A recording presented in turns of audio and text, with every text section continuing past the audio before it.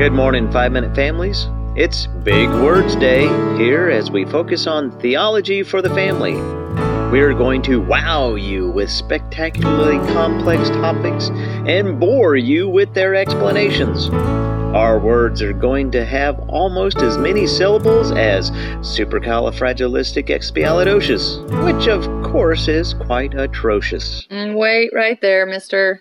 We are not going for complex and boring. 5-Minute Family is to help families understand God's Word and teachings. Yes, that is true. But often we hear big words and concepts and want to know what they mean.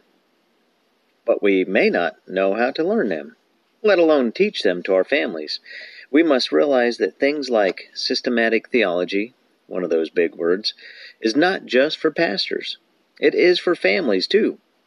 I have heard about parents putting together in-depth presentations, having their children sit through hour-long or longer lectures. Is that a reality for most of us? No, I don't think so, though it could be a good thing depending on family members' ages and learning styles. So that's a big introduction to say that we will try to tackle deeper theological topics and make them easy for families to think about and discuss. Scott Swain states, "Theology is wisdom about God and all things in relation to God." Wow, that could be quite in-depth. So where do we start? Well, let's start with theology of how God makes himself known to his creation. Revelation is our big concept for today. It's simply how God shows himself. We like to say that God likes to show up and show off. And we can see this and discuss this in several ways. His character, his creation, his actions, his words, and his Son. Character. The amazing creator of the universe is also a loving and caring God who reveals himself through a personal relationship with the universe. Bob Kellerman loved to say, even before God created, he related. That speaks of the concept we call the Trinity, the Father, Son, and Holy Spirit. More about those in a future 5-Minute Family episode. Within God's character, we see that he is able to relate, able to think, able to choose, able to feel, and able to be present in physical form. And as Genesis 1:27 says, we are created in his image. God is not an abstract, man-made concept or an impersonal force in the universe that we manipulate for our own agenda.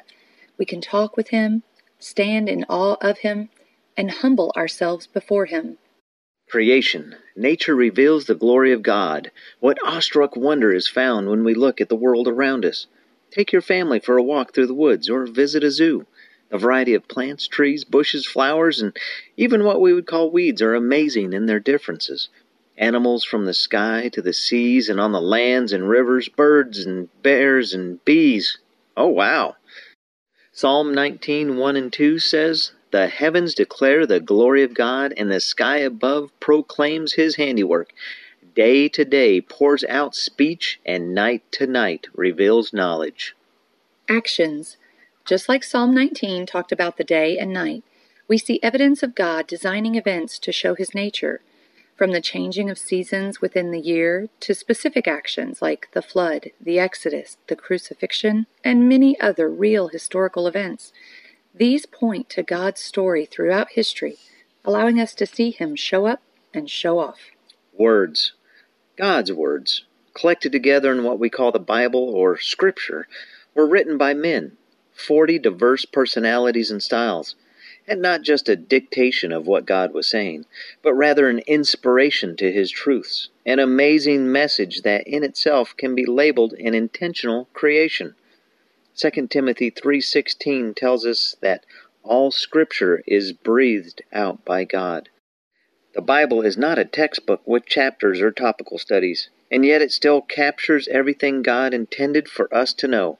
It is the source of what we study for our theology. It is our privilege to search the depths of Scripture and share them with our families. Jesus Christ.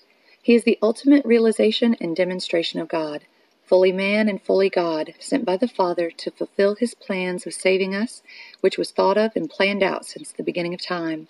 He embodies love, grace, mercy, forgiveness. The list could go on until the end of time. More big word discussion starters will follow in our 5-minute family devotional times. Be blessed.